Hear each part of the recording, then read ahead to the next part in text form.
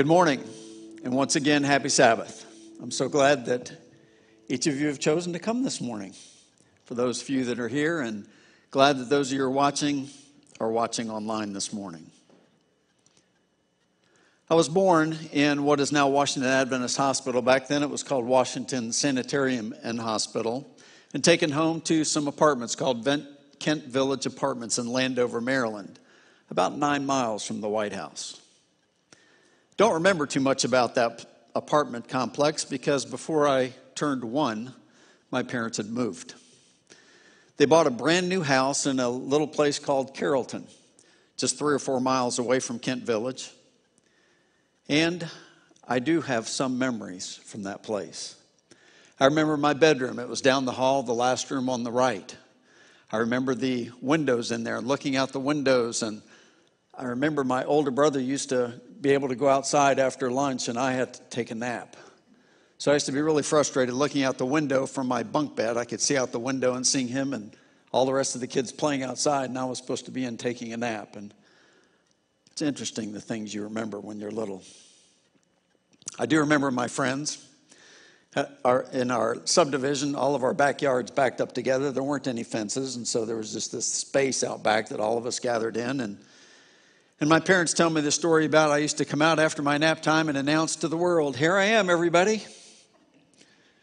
Some of you are laughing like nothing ever changes.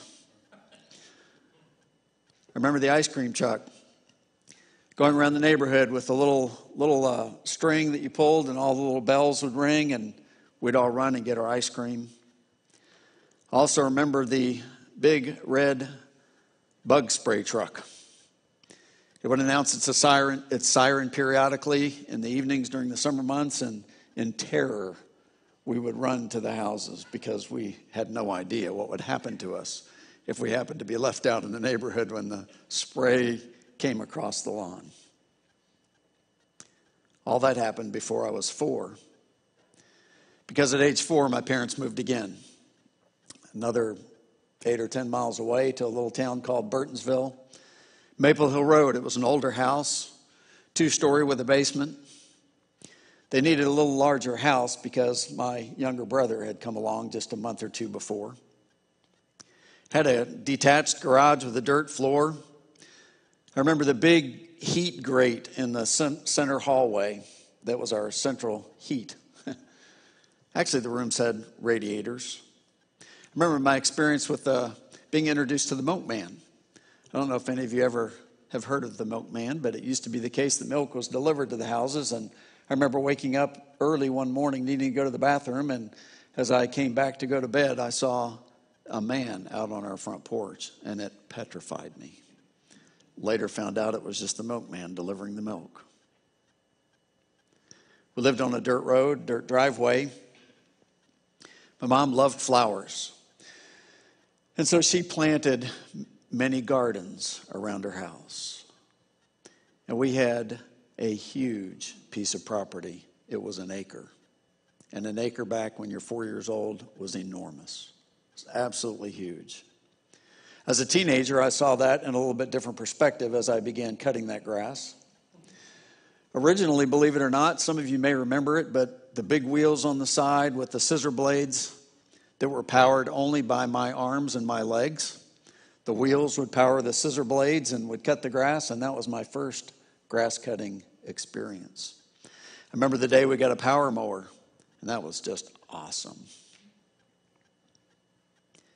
At age 14, my dad worked for National Security Agency, and he was selected to attend the Air War College in Montgomery, Alabama. That beat the other option. I'm not sure what the schooling was, but it was Stuttgart, Germany. So I was at least thankful that it was still in the United States. But at age 14, thinking about moving to a new location, leaving all of my friends that I had ever known, at least beyond 4 years old, and starting over in a new place where I knew absolutely no one at 14 was a very, very daunting experience for me. We moved from Montgomery County, Maryland, which was among the top 3 school systems in the country, to Montgomery County, Alabama, which was not in the top 3 in the country.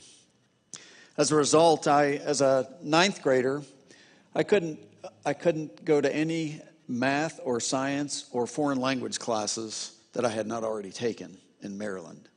So in the mornings, I would attend Robert E. Lee High School, where I attended a senior French class, a biology class, and a math class, a geometry class. Then I had to go across the street because there were still some required classes that I had to take. I had to take Alabama history and English and PE at the junior high school. So I was a pariah. I was an anomaly attending both schools. My French class, back then I used to have hair. And my hair had a tinge of red to it, and so my senior classmates got to calling me Carrot Top. In junior high, across the street, in my Alabama history class, there was a real cute girl that sat next to me, and her name was Eva. And thankfully, her last name was Sutherland. And so she got to calling me Cuz, and that was great because it introduced me to a lot of her friends and and it helped me assimilate into the society because as her cousin, it made life easier. I learned a lot of things from Eva, like terms like y'all and bless your heart. We lived in a subdivision in Montgomery and made great friends in that subdivision over that year that we were there. We were actually there 10 months. We used to gather together underneath the street light in the evenings and just talk for hours, and it was awesome, and we became really close. And I learned at age 15 that there was only one thing worse than moving from Montgomery County, Maryland to Montgomery County, Alabama, and that was moving back. Because when I moved back, I knew that I would never see those people again. Because back in those days, travel wasn't easy, money wasn't easy, and it wasn't like you could FaceTime or any of that kind of stuff. And so that was a real struggle for me at age 15 to move back. Back in Maryland again, we were at the same house. We'd leased it out for a year, and over the next several years, we paved the garage floor, we paved the driveway, and paved Maple Hill Road. We built an addition on the house, put up a basketball goal, and I still got to mow the lawn. And that's where Mom and Dad remained for 55 years, until they sold the house just 3 years ago. At age 23, I married and moved to Collegedale, and then at age 24, moved to Gentry, Arkansas. When I moved to Collegedale, I thought I'd reached the end of the world. When I moved to Arkansas, I found out I was mistaken. We really thought Gentry was the end of the earth. But now we tell people we live in paradise, and we love it. Since moving to Arkansas, we initially moved into a duplex. Then that sold, so we had to move again. We moved into a duplex on campus at Ozark Academy. Lived there for a little while until we bought our first house in Gentry. Lived there for 6 years and then moved back to a duplex in Siloam Springs while we were building our current house. And it's hard to believe that that's been almost 30 years ago. Most of you have experienced similar journeys. The cities and the street names may be different, but you can relate to the emotional impact that change has on our lives. And I've just talked about the physical changes, just geography. There are many other changes that impact our lives in a variety of ways. All change is challenging. Even the good changes bring challenges with them. I moved to Maple Hill Road, even though it was a bigger house. I remember the first time staring through the rose bushes which separated our property from our neighbors, staring at the little kids on the other side of the rose bushes that would become our neighbors, and how terrifying that experience was. The move to Montgomery, leaving behind all of my childhood friends, was very challenging, and I've already mentioned the move back was even worse. The move to Arkansas, to the end of the earth, well, when we got here, they almost literally rolled up the streets at 5 o'clock p.m. And for some of you that haven't lived here very long, in Siloam Springs, there was absolutely nothing on the east end of town on 412. And when I say almost nothing, I mean nothing. Jonathan Barnett built in the late 70s a building which became the Western Sizzlin', which some of you who may have lived here for a long time may remember that building. It has since burned down. It was near where Kenny's is today. But that was it. That was all that was there. There was no Walmart, no Lowe's, no restaurants, no gas stations, no shopping centers. When I say nothing, there was nothing there. Of course, since 1982, all of that has changed. So why this emphasis on change? Well, we are living in a time of unprecedented change in our world today. The pandemic, we've talked about it. We've talked about it several months now. And we're seeing significant uptick in Arkansas in case count and in deaths. In Arkansas, we've seen 176 deaths. In the U.S., 116,000. In the world, 428,000 deaths, and climbing at a very high pace. Masks and social distancing, physical distancing, I should say. Physical distancing have become a part of our everyday lives. And it may be years, if ever, that we go back to the way life was, exactly the way we knew it before the pandemic hit. Thinking about after 9/11, the world changed and never went back. Air travel is different. The way we see war has changed. The lives we live have forever been changed by that event. Race relations in our country and around the world. As this issue comes more and more to the forefront, protests and riots are breaking out, not just in the U.S., but literally all over the world. People are resonating with this cause. In Northwest Arkansas, we are not immune, as just this past week there have been several events which have occurred close by. Just this morning, my older brother Steve texted me a picture of the high school that we attended in Montgomery, Alabama, Robert E. Lee High School. He texted me a picture of the building that was taken this week and asked the question, what's missing? Of course, my immediate response was, us. But then as I looked at the picture, I recognized that the place that the statue used to be of Robert E. Lee is now gone, taken down by protesters earlier this week. Right or wrong, take the rightness and wrongness of that action out. It's very likely that the name of that school will change in the near future from Robert E. Lee High School. And that has an emotional impact on me because that was my high school. And whether the name is right or wrong, it still has an emotional impact when the name changes. Change is coming, and change will be with us for a long time moving forward. And so as the Compass teaching team has gathered together and has discussed what we should be doing as we get back on track with a normal teaching schedule, we've been talking about this.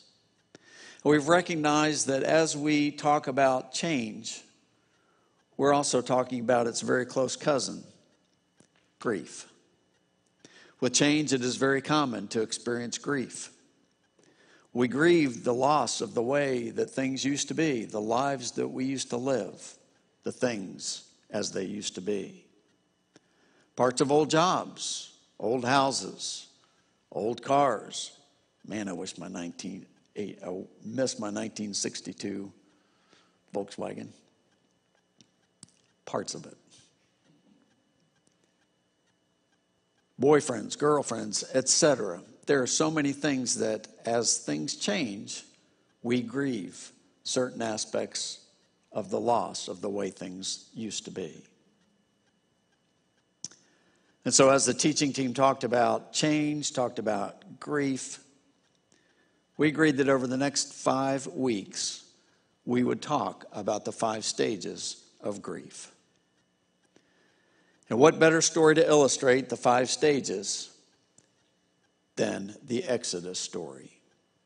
Think about the changes that occurred in the book of Exodus for the people living out that story. They moved from being slaves to becoming free, from stable housing to wanderers in the desert. They changed from answering to Pharaoh in Egypt to answering to Moses and God. They changed from being protected by no one to being protected by a pillar of cloud and fire. From not keeping the Sabbath to being Sabbath keepers. These were huge changes for those people. And we see in the story of the Exodus the 5 stages of grief being vividly acted out in numerous circumstances. Denial, anger, bargaining, depression, and acceptance. And so for the next 5 weeks, we're going to be using the Exodus story, snapshots of Exodus, as a study of change and grief. And we hope to find application in these stories to the changing landscape of our lives today. As I mentioned last week, the pandemic and race relations are not the only changes on the horizon for our Compass family. We're also considering a change in venue. This would become venue number 6 for us, following the Gentry Youth Center, OAA Auditorium, Boys Dorm Chapel, Old Elementary School, and now the Bank Building. For more than a year now, we've recognized that we've had some needs that are being unmet by this building. Worship space. We have 150 chairs set up, and it's not uncommon for us to be at least at 80% of that capacity. And books you read on church growth and seating will tell you that you will not grow beyond 80% of your seating capacity. And we saw us grow to that place very quickly after we moved to the Bank Building and stabilized, and we've not grown since. Kids space. When we had the building next door, we regularly had 15 or 20 young kids coming to Sabbath school. And when we lost the use of that building, we lost the kids. So the kids have diminished. Even our youth need a lot more space, and we're losing our youth because we have nowhere for our youth to gather. And the third need that we've had unmet has been bathrooms. We know we've had a need for bathrooms for a number of years here, and we just haven't been able to resolve that. So even given those needs, we really have not been actively looking to resolve those outside of this building. And part of that is because we've had a past history of looking, and we know what things cost around here. Last time we looked at venues before moving to the Bank Building, there were so many out there that we looked at that we just simply could not afford. But then one day, several weeks ago, about 6 weeks ago, I got a phone call. Greg, there's this property on the market that you really need to consider. The conditions are right and the price is right. You really need to think about it. My first reaction, in all honesty, I had absolutely no interest. Why? Because I'm averse to change. I don't like change. Change is work. Change is hard. Change is emotional. Change takes time. No, not interested. I also recognize human nature. And I know that some of you will object to moving for intellectual reasons. You just don't think this is a good idea. And some of you will have an emotional response. I just don't like this idea. And some of you will have a personal response and say, I just don't like you. And so, for those reasons, I just didn't rush out there and become interested. But then a few weeks later, another phone call, Greg, you really need to come look. At least come look. All right. What can it hurt to go look? At the same time, I should also remind you, or at least tell you, that we have a 5-year lease on this building.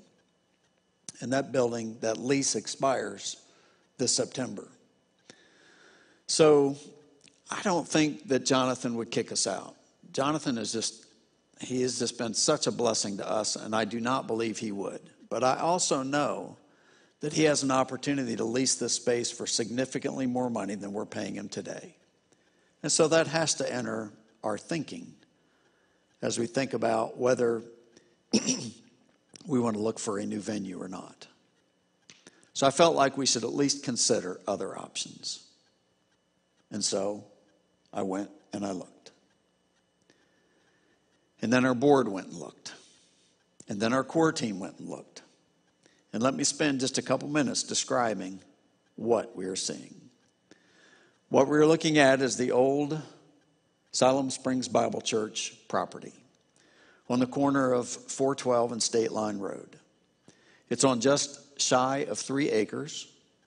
There are 3 buildings on the piece of property, all of different dates of completion. One building is 2 stories, has 4 rooms in it. The second building is the old church, which is now partitioned off into smaller rooms, but still fairly large spaces. But that building needs a lot of work. And the third building is the Quonset hut. Now, the Quonset hut is the large space that they were currently using as their worship center. And we could fit all of Compass' current operations into that one building today. And to be honest, it does not have great curb appeal. At least to me, it doesn't. You drive up to it, you drive past it, you look at it, and it's not something that just invites you in like the bank building does. It's not as nice as the bank building, but it's not as bad as the old elementary school building. It's probably somewhere in between. But it does solve our 3 pressing needs very, very easily. The seating capacity of that Quonset hut is about 350. The seating capacity in the bank building is about 150, significantly larger. It does have large spaces for kids and youth, and you will love the bathrooms. It has 2 very good-sized bathrooms with multiple stalls in each bathroom, and each bathroom has a shower in it. As a bonus, it has a very large kitchen.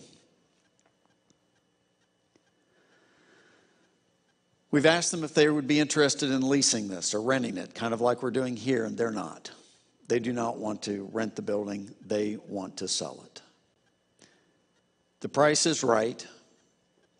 The price that we have been talking to them about is about 59% of their original asking price.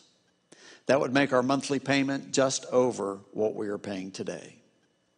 And there are lots of options with the 412 road frontage. In our Compass experience, there have been so many times that I felt like God's leading has been crystal clear. We believe this is one of those times. An example of why we believe this comes from a Zoom call that Amy and I had with their selling team at the Bible Church. The Bible Church has known that Jonathan Barnett has been negotiating with them on the sale of their building for some time now. But they thought that it was just for him to develop and resell. When they announced at prayer meeting on Wednesday night that Compass was a potential buyer, spontaneous applause erupted. And so now we're at a place where we are asking for feedback from all of you. Tomorrow from 3 to 5, there will be an open house, open church actually, at the Siloam Springs Bible Church. Please come and look and share your opinions with us. And so the Exodus story continues not only in our teaching series, but as we consider a move to venue number 6 in the life of Compass. And as we together consider what God has in store for us, I am reminded of one of my favorite Bible passages found in Proverbs 3, verses 5 and 6. Trust in the Lord with all your heart, and lean not on your own understanding. In all your ways submit to him, and he will make your path straight.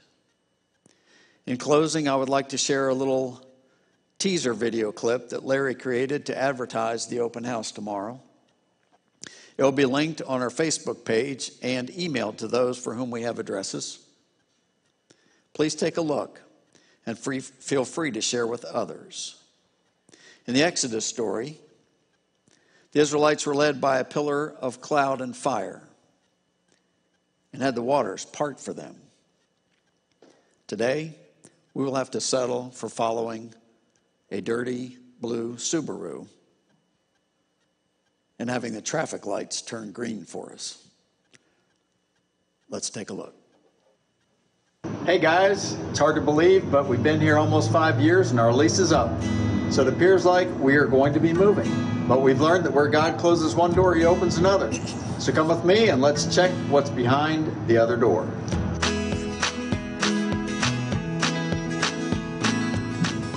So this appears to be the place that God is leading us. God has led us to a place that solves our 3 problems of worship space, kids space, and bathrooms.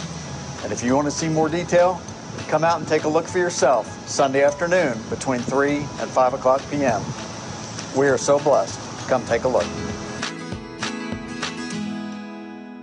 So for the next several weeks, here's what Compass looks like.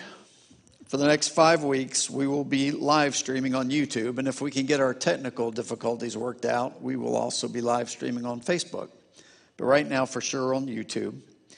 We will be conducting the 5-week series, Snapshots in Exodus, a study of grief and change.